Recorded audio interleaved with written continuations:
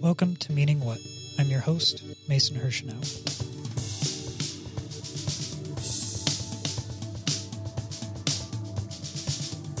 On today's episode, Sean and I talk to writer and journalist Christopher Scott McNeil about growing up and teaching literature in the American South, working in coffee in Sacramento, and how these experiences, along with a brief detour via the FBI, brought him to journalism. Well, welcome to the show, Chris. Thanks for having me. Yeah, really excited to have you on. So, for the audience at home, and for you, Sean, I know Chris through coffee, which was sort of my first career, I guess I would say. So Chris, the writer and journalist, is a side that I am less familiar with and sort of only know tangentially. So what is your history there? Well, writing is probably one of the first creative outlets I really became familiar with. I grew up very, very poor, like well below the federal poverty line. And so having access to not only the means to be creative, but also the accessibility that comes with more affluence, having people in your circle that you can be inspired by, who can show you what the world has to offer, wasn't necessarily something that I had access to. But my mom was a single mother. She was a waitress. She worked third shift and barely got to see me and my little brother. But something that she was very proud of was that she was a published poet. And that, at the time, that didn't really have a firm impact on me, but it still let me know that that was possible, that you could express yourself and that you could present yourself to whomever you chose to through the written medium. And it's something that stuck with me for a long, long time. I would have college-ruled notebooks that I would just fill with stories of espionage and dragons and all these things that I had no idea what they were about, but it was fun. It was great. And especially as I got into adolescence and all of the awkwardness that comes in with that, without having friends, without having a social circle, and being in this really impoverished family and also a very impoverished part of the world. I grew up in rural Oklahoma. Unless you wanted to go get wasted in somebody's farm or something like that, that was kind of all I had for options as far as, some kind of outlet. And so I just started writing and writing and writing. But it was a little bit difficult because I hated reading. And it's really interesting because I later became an English teacher, but I hated reading because I had difficulties with reading. And it kind of comes back to like that financial aspect of not being able to expand myself or necessarily get the assistance that I needed in order to kind of find my passion and get the help that I needed to further my pursuits. But that's definitely the catalyst was for writing. Right, sort of this quite literal escape in a lot of ways, but also just something to do, right? Yeah, both for sure. Yeah. It's interesting to me because that's a reoccurring theme. The idea that a lot of people who seem to go into the arts had some sort of very awkward adolescence. Everybody does to some extent, but those of us who were particularly challenged in that department tend to lean towards more creative pursuits. It's always felt like for whatever reason, maybe just because we are, that allows us to be inner focused, or because it is that escapism or whatever. Sean, did you feel the same way? Like, how was your adolescence? Yes, because I was a queer before I knew I was a queer. Mm-hmm. So that kind of my favorite was in middle school. Moms would come up to my mom as, "How is it raising a gay son?" And my mom was like, are you gay? I'm like, I don't know what that is. So it was, everyone took one look and they're like, oh, this one. Yeah. So I was blithely unaware, and then I became aware, and then, yes, I was not well adjusted for a long time. I also feel like the arts are, because the arts community is comprised of so many people who may have been out of place in their adolescence, I feel like the arts community is a lot more accepting, or maybe even will go out of its way to be accepting of people who may not fit, the status quo. And so it's very easy for people to find refuge in that as well, even if, like in my instance, I didn't necessarily have an arts community to reach out to, but at the same time, whenever I was able to join a larger arts community, it was there ready and accepting for me, however I was and whoever I was. Right, and there's this really beautiful thing built into it that, it allows every artist who, in whatever their medium is, they show or they publish or they share, you have that moment where suddenly you are important, right? And what you're saying is important, and I feel like that really draws a lot of us to it as well, right? Like, absolutely, for some people, it's the first or only place that they get that feeling that, like, my ideas are valid, and that is super intoxicating in a lot of ways, but it's also, like, super important for that development too. Yeah, absolutely. Validation is hugely important to people in general, and I don't think it gets more concrete than the vulnerability of creating art and putting it out in the world and have it be received by people with some kind of positive element to go with it. So how did you end up then headed into teaching? When I graduated, I went to high school in Oklahoma, and I moved to Mississippi shortly thereafter to be with my then girlfriend, who's now my wife. And I struggled with the idea of college. Once again, my circle, the people who were around me were truckers and waitresses and drug dealers, and people who necessarily weren't the kinds of people who were socially seen as being very very successful.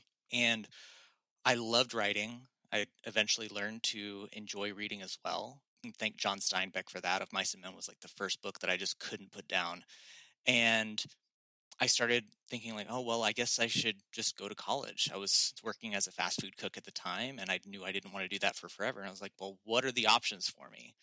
And so I looked at the local community college. I looked at what they had to offer, and I toyed around with the idea of being a teacher for some time, mostly because I thoroughly enjoyed English as a subject. I really excelled at writing essays and analysis of pieces, and I finally just decided, you know what, I'm going to go ahead and do it, which came as a big surprise to a lot of my family, mostly because there's a lot of dangers that come with being a teacher, especially in the South. I was in northern Mississippi at the time, which is in really close proximity to Memphis, which has, a history of being one of the top 3 most dangerous cities in the country for several years running. And there's just this idea that by being a teacher, I was putting my life at risk.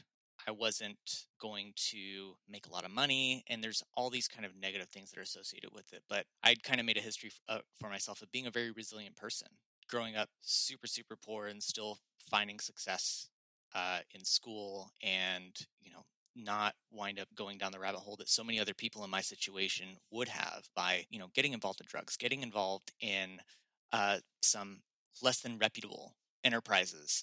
And so none of my family had went to college, and I was like, you know what, I could do this. I can do this, but what am I going to do? And I figured that the education system isn't going anywhere, and it's at least something that where I can continue pursuing a passion. And it was great. I went to community college, eventually went to the University of Mississippi, got my bachelor's, wound up getting like Student Teacher of the Year award, and wound up graduating summa cum laude, and went to teach middle school English and special education for a couple of years, and it was tough. It was really, really tough. Right. And that was still in Mississippi, right? Yeah, it was in Mississippi, which is one of the least educated states in the country. It's constantly battling with another Midwestern state for 50th place. And it was not what I had hoped. It was very, very disconnected from the artistic world that I loved and enjoyed whenever I was in school. But the connections that I made with students and seeing students get excited about a book, whether it was The Outsiders or something I had them read independently, was just wonderful. It's one of the best things that I think comes with the territory of being a teacher, is seeing somebody accept this new information and make it their own and get genuinely excited about it. And because of the special education component of my work, I was also able to really work with students who were like high functioning ADD and ADHD, who were able to think outside the box and approach this stuff in a very, very different and unique way that wound up allowing me to at least facilitate their own love for the artistic world of the English language, which in my naivete was like one of the things that made me want to become a teacher. I wanted to give these students, 13, 14-year-olds in the most awkward part of their lives, something to get excited about, become a part of this, this big artistic world. This English language is ultimately a very, very limited tool that is a very constricting medium, but at the same time, it's capable of so much beauty. And seeing like a 13-year-old grasp that, it's fantastic. Especially, yeah. And I imagine, especially if they are, if they share a background with you. So what happened after that? Yeah. So teaching has a lot of red tape. Without going into too much detail, I was asked to do a lot of things that I ethically didn't agree with. And so I was also in a very, very constricted part of the world, whether it's probably not indicative of Mississippi as a whole or the Mid-South region as a whole, but the idea of progress where I was just was non-existent. You had to fit a certain mold, or you were relegated to the margins. And that wasn't something that I thought was okay. And so I took stock of my options and figured out what I could do about it. And my wife and I just decided to move out to California. We decided to put more focus on what made us happy. And after visiting California, I have some family here.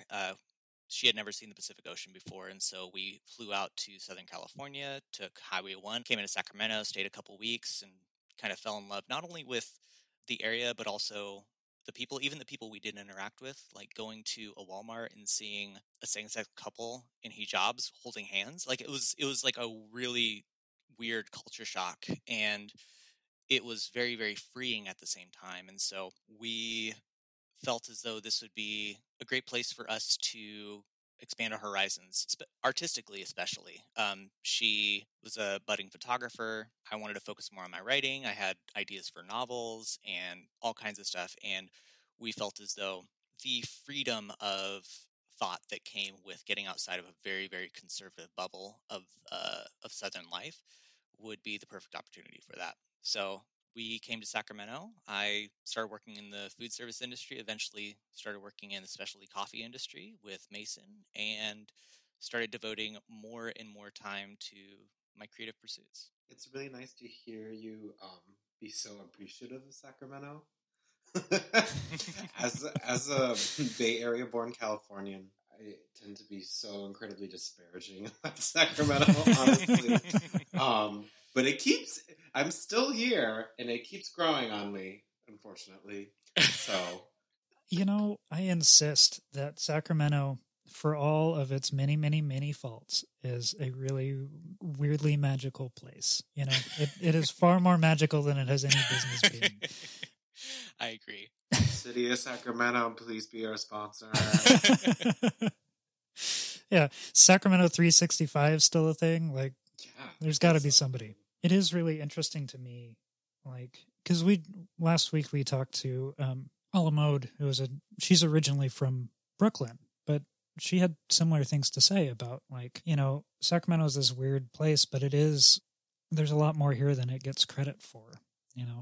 We exist in the shadow of the Bay Area, and all of my art connections are in the Bay Area, and they're like, why are you still out in Sac? And it's like, well, I can afford rent, but also, like, there are some good things here. There are a lot of good things here. Yeah. And I feel like the people who go out of their way to find it are lucky. I kind of like that it is in the shadow of the Bay Area, and that there is not so much out there in the public eye, because it makes it so that it isn't something that can get ruined by people on the outside. People who, especially considering Central Valley and the proximity to, some not so progressive parts of the country, it makes it so that people who do kind of fall on the margins, people who do, march to be their own drummer, have a place to go that isn't necessarily like some of the big three, Bay Area, Los Angeles, Brooklyn. It gives us a little bit more options without the constrictions that may come with other areas. So right, and allows us to carve out weird little enclaves too, which makes it all the more interesting, because you get to find stuff, and there's something really exciting about that, rather than already having maybe the reputation. Can I briefly poke the both of you about the Sacramento coffee community, if you want to toot the horn of that, and or just talk about your experience being in the trenches of that? Yeah, sure. So Mason's probably been in the coffee industry in Sacramento longer than I have. I first met Mason in it was probably 2014, late 2014, early 2015, probably. Yeah, that sounds about right. And I had been a part of the coffee community in Sacramento since around that time. And the coffee community in Sacramento whenever I first got here in 2011, was a little bit elitist in some extents. Coffee shops, cafes are kind of supposed to be like the great uniter of the world, very much in the same way that bars are, where it doesn't matter who you are, where you're from, this is a place where you gather. And with specialty coffee, which focuses on certain aspects of coffee and presenting coffee that really helps to highlight the hard work of indigenous people from all over the globe, and usually in very impoverished parts of the world, there's a level of exclusivity that was happening in cafes in late 2007 through 2012 that wasn't that great. And so I feel like I came into the specialty coffee world at a great time, where there was more inclusion and there was a lot more effort to represent people who weren't white cis men in the coffee industry. And it was a place it's an industry that allows people like myself and people like Mason to have this flexibility of doing something that has like this kind of creative craft to it and get paid for it, while also having more time to pursue other things. Like, I don't think that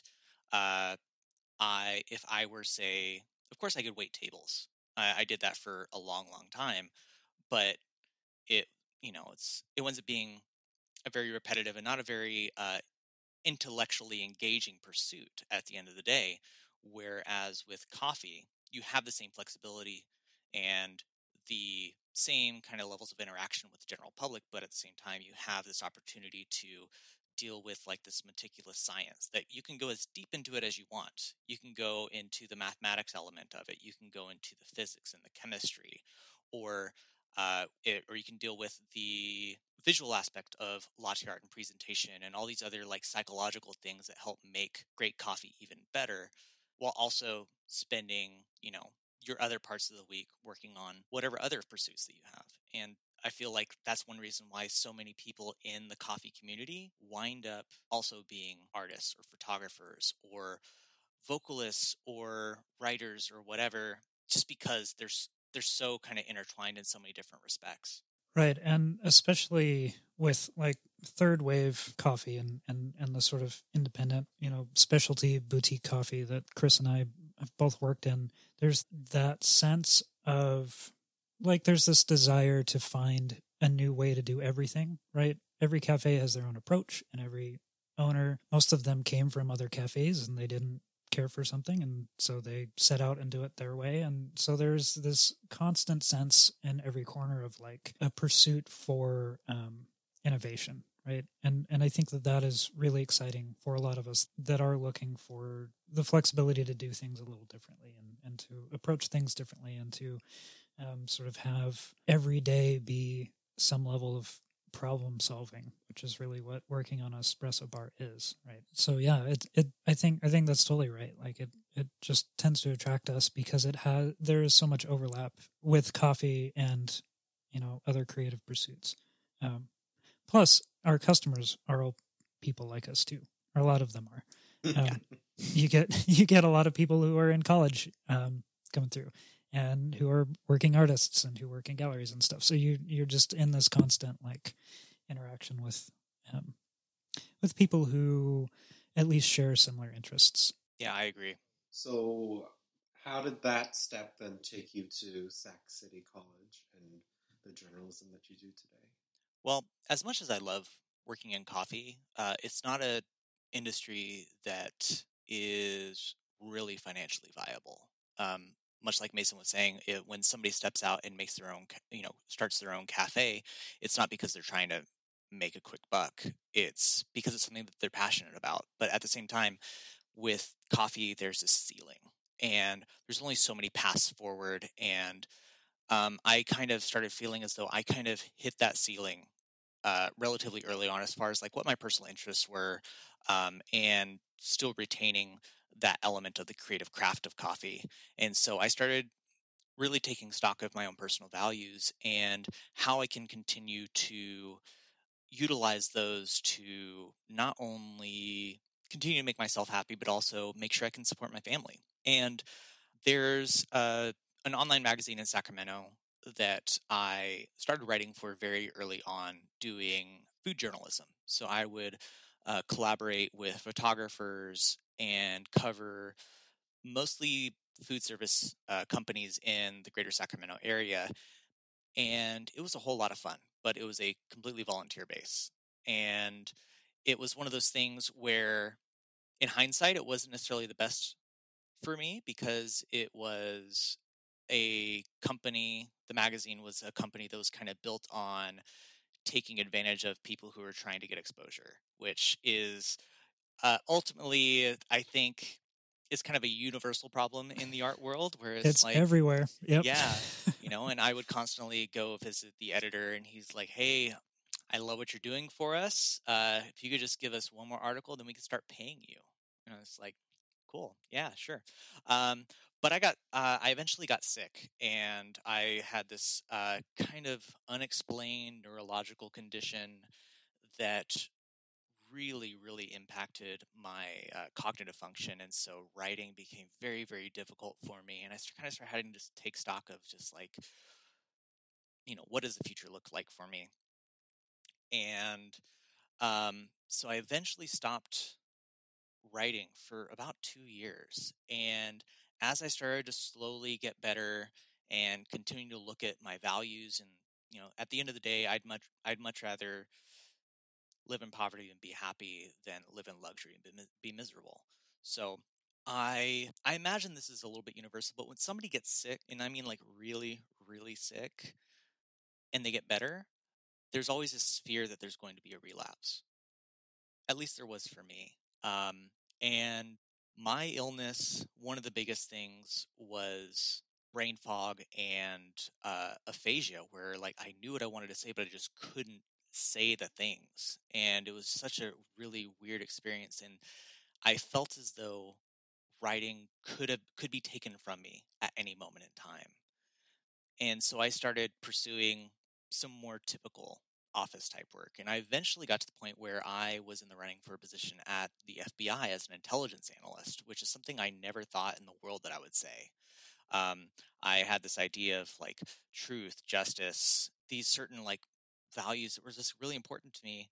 And while I never really was enamored by the idea of working in law enforcement or being in the military, the idea that I could use my intellect to pursue integrity and justice, it was just like I was just enamored with it. And so I spent about a year and a half going through this huge long process.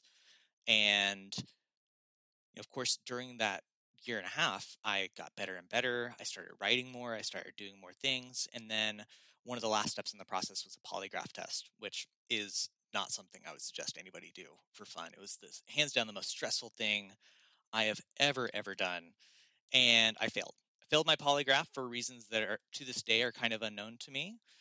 Not to say I know there's a lot of issues with the polygraph process itself, but I don't blame that. Ultimately, I just think, you know what, there's better things I could be doing with my time. Were they asking you, will you betray the U.S. government? Honestly, yes. Yeah, Okay. It was kind of like, so it's like a top secret security clearance kind of position, and every position in the United States that goes through that process, you have to take a polygraph. And with the FBI, the statistics are about 50% fail the polygraph. And, a lot of the questions is like, do you have any contacts with known domestic terror organizations and all this other stuff? It's super weird. And even though I know the answer is no, You're nervous. I know a couple anarchists like Mason, but you're strapped into this chair. You've got something around your chest to monitor your breathing. You have something under your seat to measure whether or not you're fidgeting. It's just, you're put under a microscope. And I was like, oh, it was one of the most stressful things. And when I got word that I had failed, that was a year and a half of my life kind of put down the drain. And at this point, I had been a high school or a middle school English teacher. That didn't pan out. I was all set to eventually teach college. I went to grad school a little bit and realized that, English professor is a dime a dozen. And so I was like, nope, not going to do that. And then this FBI thing, that didn't work out. And so it gets depressing, as especially as somebody who I consider myself an artist, but I had never really tried to pursue that as a vocation. Being an artist comes with, you have to be able to accept rejection. And I just hadn't built up that thick skin yet. And so, it hit me so hard. And eventually what I did is I was like, okay, what brought me to wanting to join law enforcement, join the FBI? Let me take stock of all these things. And is there any other options available to me? And so truth, justice, integrity, fighting for somebody else. And then I was like, well, I also enjoy writing. And I feel like at that point my health was at a moment, or was at a point where I felt like I could continue doing that again. And so I decided to pick up journalism. I initially wanted to apply because I already had my bachelor's. I was like, I'm just going to go to grad school. I'm just going to go and do it. But at the same time, I had already paid off all my student debt. And so I was like, well, let me slow down. Let me join a community college. Let me make sure this is something that, because it's very easy to romanticize about jobs, romanticize about industries.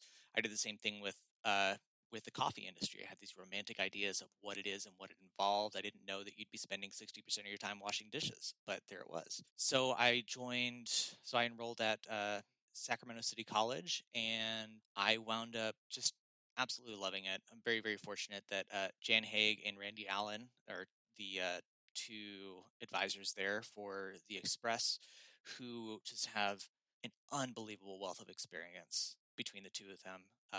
And I was surprised at how easily writing for a journalistic aspect came to me, just because it was a lot of the same elements that made me fall in love with teaching English in the first place. And yeah, it's been fantastic so far. Community colleges really don't get the respect that they deserve, because I agree.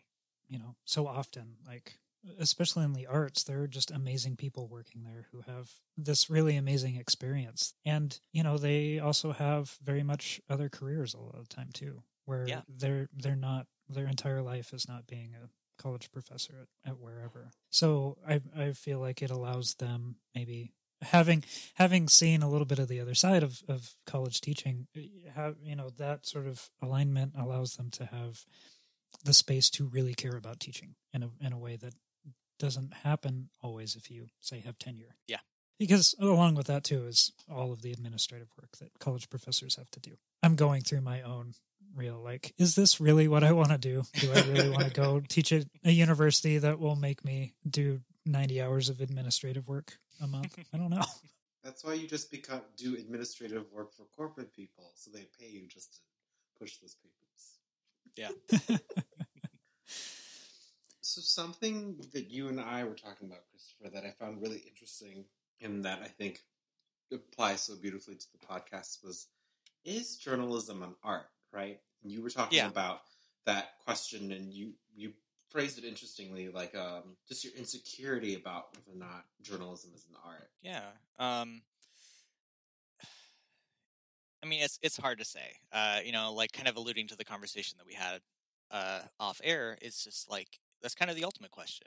There are philosophers who've been talking about this for a long, long time. It's just what is art, what defines art, and like what separates, let's say, journalism or like something published in the New York Times from something like Of Mice and Men, or what separates a great journalist from Leo Tolstoy. It's something that Mason mentioned a couple episodes back, is like ultimately whenever you create a piece of anything, you send it out into the world, and it's up to the audience to kind of do with it what they will. It then is out of your hands and belongs to them. And so in that sense, journalism is very much in the same way, but instead of telling your own story, instead of Steinbeck telling his imagined story, a journalist is telling somebody else's story. Or occasionally you'll have personal pieces and opinion pieces, but it still is an expression of something internal, whether it's the journalist's thoughts or somebody else's, and uh, disseminated amongst the masses for them to enjoy, hopefully. And especially the kind of writing I do, I mostly do feature pieces. Feature pieces are more like magazine style, long form, more narrative driven, and it allows me to kind of tap into that kind of novelistic element of the journalism world that may not necessarily be present in quote unquote breaking news. And my qualm is like, it's just like, am I an artist? Especially because right now I'm a student. I have had pieces published. But at the same time, I'm not getting paid. Mostly because I haven't pursued that element yet. I'm fairly positive I can, but it's just not something that I have been able to dedicate the time to. It's also part of the reason why I'm going to community college right now. But at the same time, it's just like, where's that line between a hobbyist and a professional? Like where's the divide between somebody who writes news pieces and when did they become a journalist? Or when does somebody take photos and when are they a photographer? There is no answer, and that's part of the difficulty of it.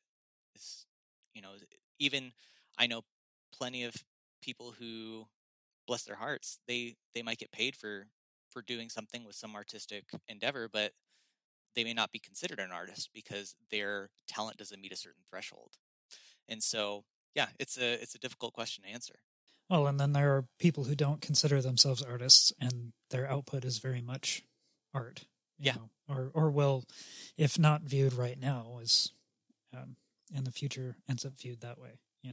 Emily Dickinson, prime example. Yeah, totally. Almost any news photographer. Yeah. Like, and then of course there's that, like, I think about Hunter S. Thompson, who was very much a journalist, and I think a lot of ways a very respectable journalist. He worked very hard. He was a madman, but he also, like, even his most fanciful books were really thorough pieces of journalism in this weird way. And there's no question that, his work is literature or not. But I think that comes with that hindsight too. Yeah. I don't know that he'd call himself an artist. He might. I don't know.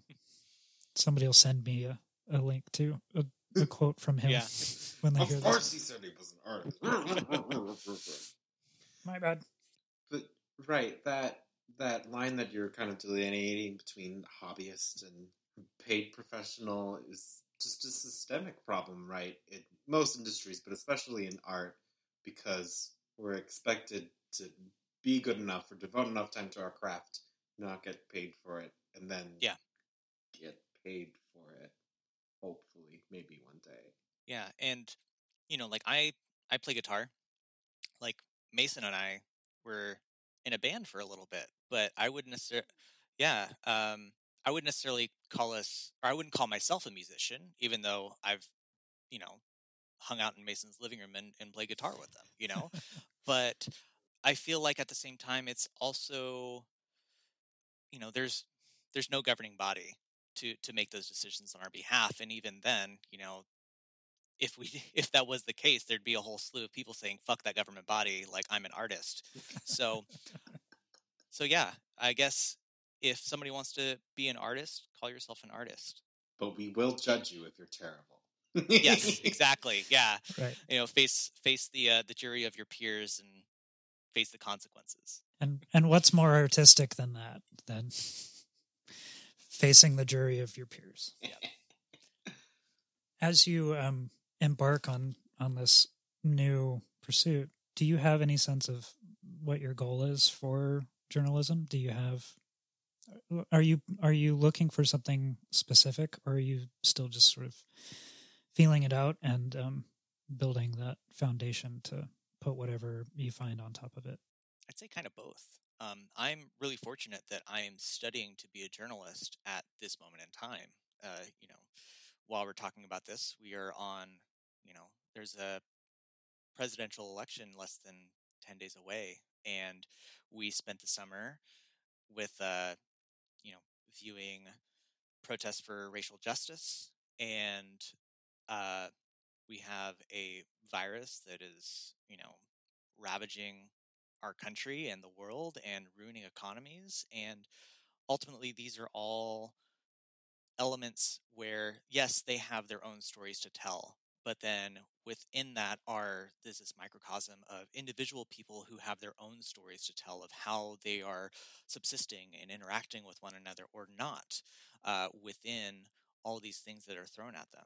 And while journalism in and of itself has been a part of our lives since we were able to disseminate information to each other, I feel like right now it's as vital as ever to have quote unquote real journalists who are utilizing this information, spreading information without a specific agenda attached to it, without trying to stoke fears and without trying to uh, influence. And right now, I'm really focused on telling other people's stories.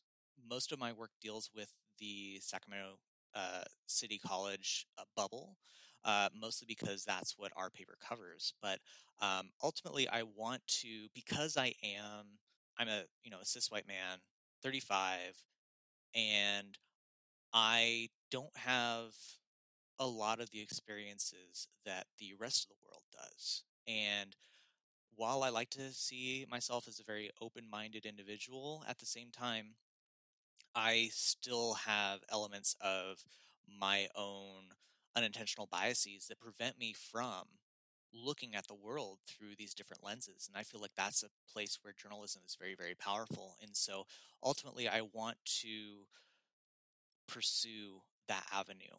Um, Not only for me, but also to help get these stories of people who are marginalized, people who are like under the boot of um, oppression, whether it's because of their race, their ethnicity, their gender identity, or their place in this capitalist financial system, to get their stories and their struggles told to a wider world. Because ultimately, something that I've learned is that things on the margins kind of always come to the center uh, in some way, shape, or form, whether the people who are at the center want it or not. This is how we, you know, manage the civil rights movement in the 60s and 70s. This is how we manage anti-war movements. This is how we deal with gender equality and marriage rights for same-sex couples. Um, it's something where people make enough noise and people get the word out, and then ultimately it winds up becoming a part of that central narrative of our lives. And while I sit very, very comfortably in that center and sit high on this pedestal, I feel like I can utilize these skills to bring those margins closer to the rest of the world and let those stories be known. So that was actually something I was going to ask you about is how do you kind of manage amplifying voices, right, that need to be amplified, but kind of acknowledge and deal with your own biases, conscious of or you're not conscious of, and kind of how you navigate all of that to ensure the stories are being told in the right light. That is an excellent question, and it's definitely easier said than done. What we don't see a lot today in journalism is the journalist removing themselves from the story. Mm-hmm. And ultimately, my goal is that when somebody reads one of my pieces, or as an editor, if they read one of my staff writers' pieces, the reader should not have any idea who that journalist is. The subjects in that story should be the complete focus of the story, and they should be the ones saying everything. And so being aware of opinionated language, being aware of personal pronouns like I and me and my, and omitting those from a piece is vitally important to make sure all that focus turns toward the subject. But at the same time, because I'm a white male, and because others on my editorial staff are also they're white or they're male, or they fit into this kind of very majority framework, we have to be mindful of the kinds of stories that we are covering, and not necessarily going out of our way, but making sure that we're putting extra emphasis on having story ideas that cross our desk, that they are inclusive or pointing towards details that are important to people who don't look like us. Making sure that we are focusing on, for instance, at City College, how is City College implementing Campaign Zero on campus to reduce police violence and making sure that Black students feel safer on campus? Even though we have an all-white editorial staff, it's an important story, and we want to make sure that that is talked about. But also at the same time, making sure that when we ask questions of our sources, that we are giving them the opportunity and the space to tell their stories, and then crafting them in such a way that it creates a more holistic picture of who that person is, but including their race and including their sexual identity and their gender and everything else, but also making sure that that isn't like the sole focus. We also want to make sure that we're portraying these people as people and not just a mouthpiece for whatever section of the community that they may be speaking for at that moment.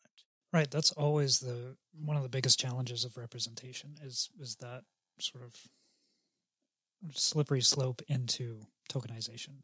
I'm talking to this person who is of this identity because they are this person of this identity rather than they are a person with experience. And I imagine that it's incredibly difficult to sort of navigate that space between like their personal identity, which is super important, and also just the fact that they are a person. And yeah.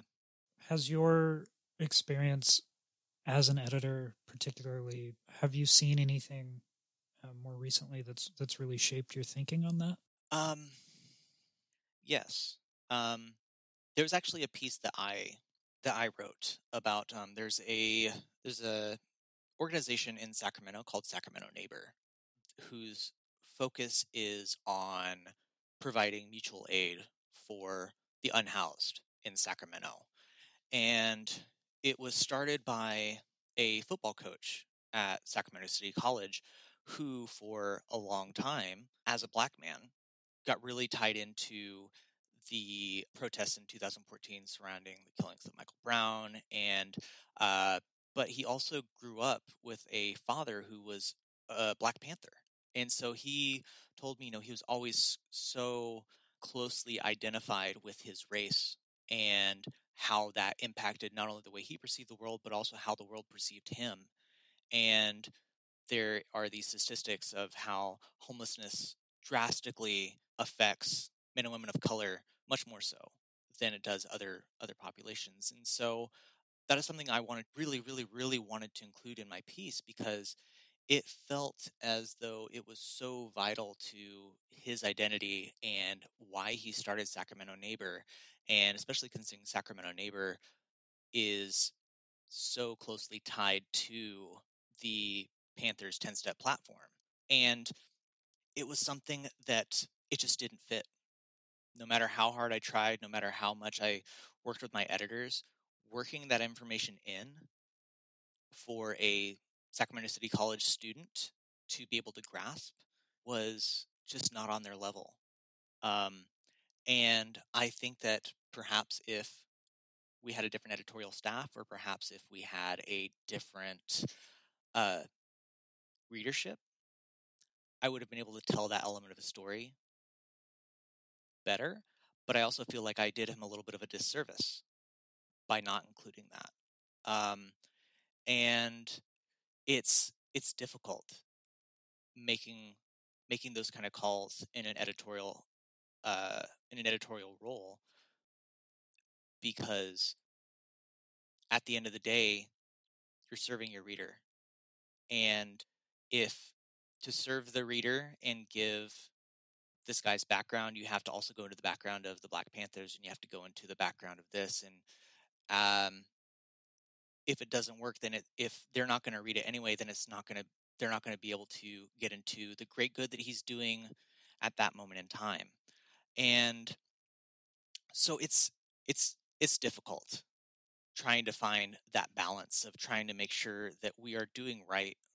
Especially me, it's hard to make sure that I'm doing right by sources that have those kinds of stories, where being on the margins is so important to them in shaping their story and their identity, and then not being able to adequately share their story with that specific audience that the piece is being published for, when it's something that everybody should know and everybody should be able to experience. But yeah, that's something I was thinking about, is that, every artistic medium has its constraints. Photography, singing, violin, you have the tools that you have, and you have the output that you're looking for. And you can't, while there's certain boundaries that can be pushed and shifted, ultimately that's how we move and we grow in the artistic community. At the same time, I feel like with journalism, the box is a little bit smaller. And that could be because of your editor. It could just be because of the English language, or it could be because if you don't tell it in this certain way, it's not going to get published in general.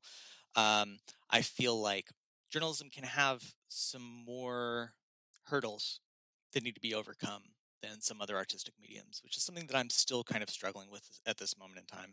But at the same time, it maybe, and this happens in every medium too, it opens a space for your own personal work, or for work that exists outside of a professional pursuit, whether or not you consider the professional pursuit art, even just different projects, right? Yeah.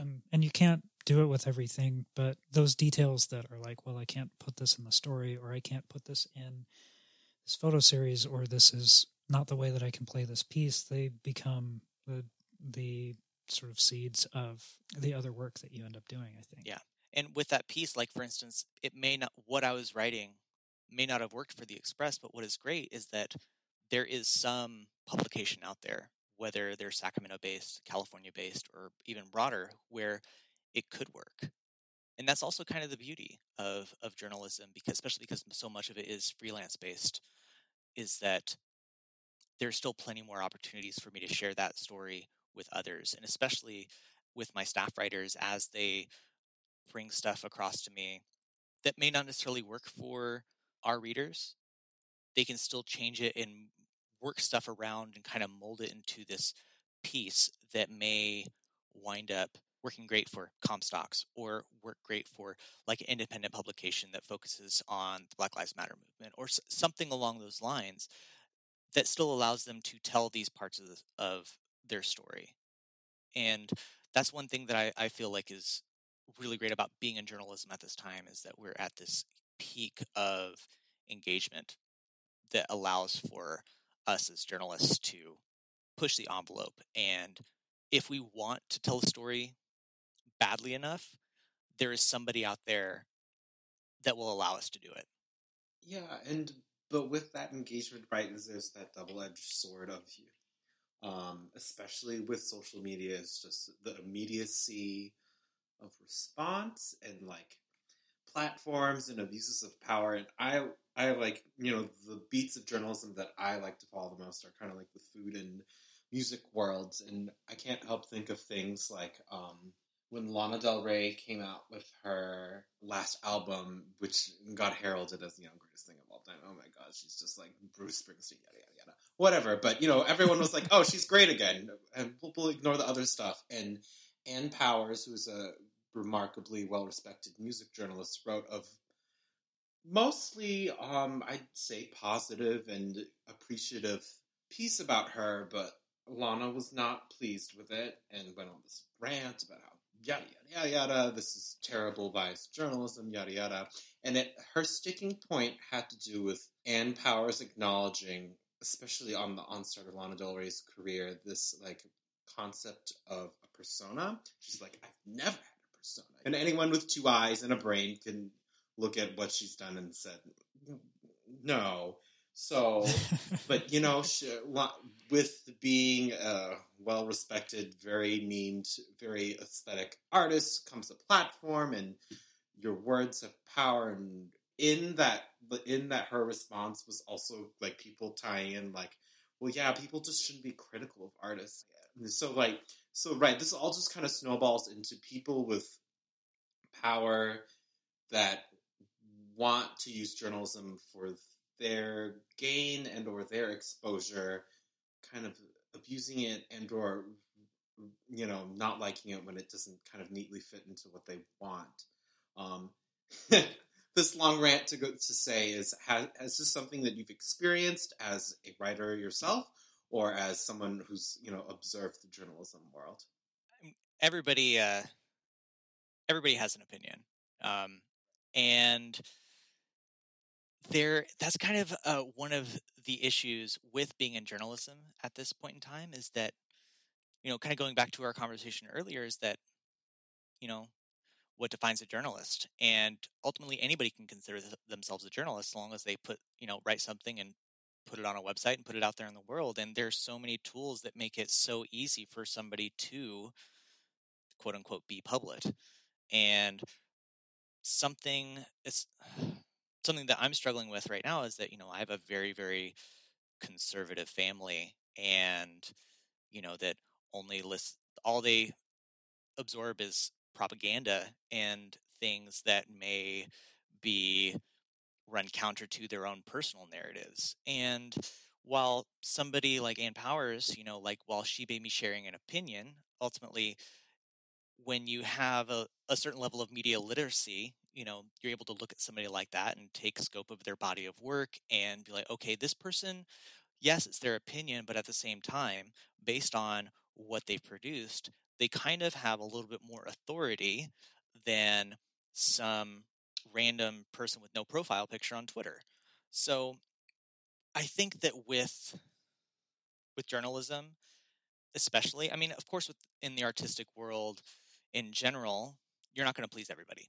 And if you're in the artistic world trying to do that, then you're not going to get very far. And I think that, in that instance, Lana Del Rey probably owes a debt of gratitude to Ann Powers, because, like by opening up that can of worms, it probably gave people the opportunity to be more voraciously in Lana Del Rey's corner.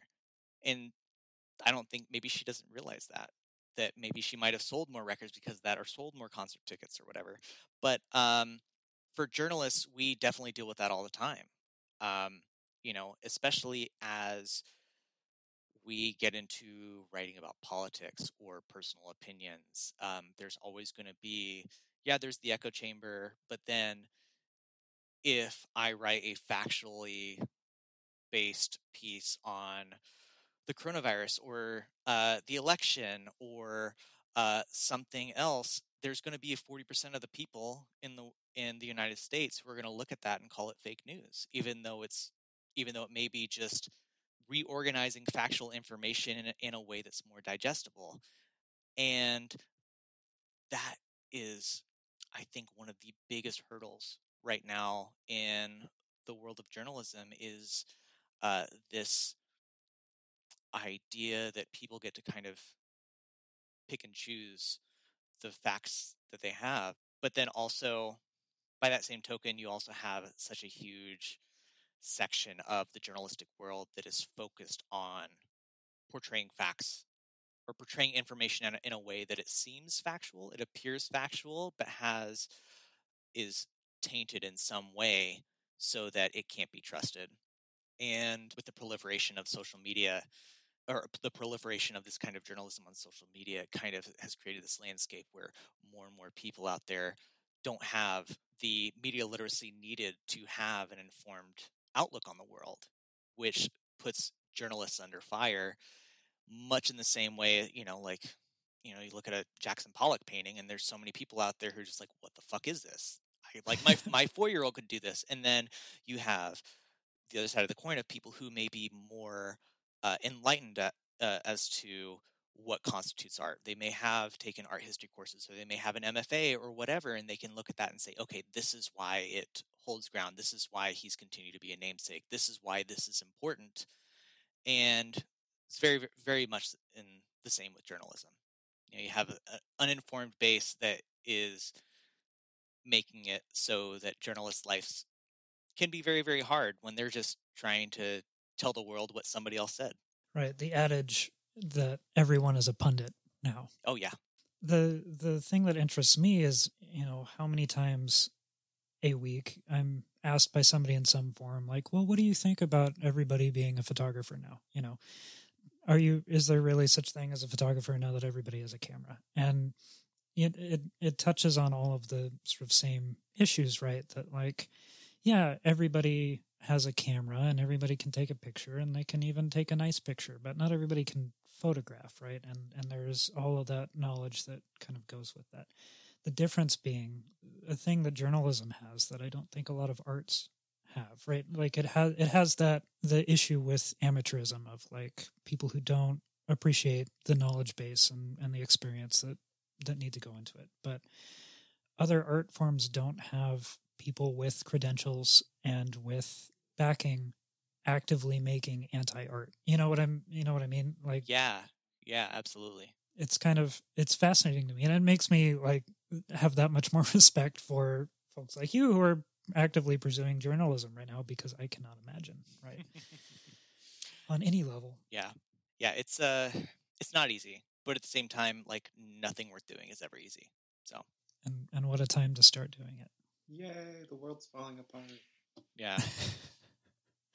Well, where can people find you? So I'm on social media, and I also have a portfolio. My portfolio can be found at CS McNeill. That's CSMCNEILL.com.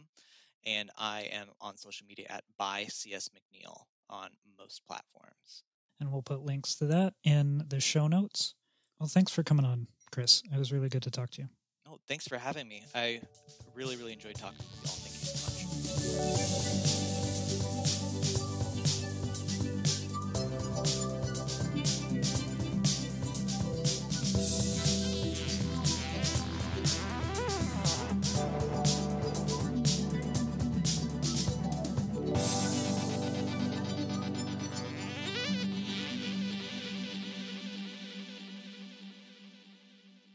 It's no Sam Studios. Well, actually, Did I stutter?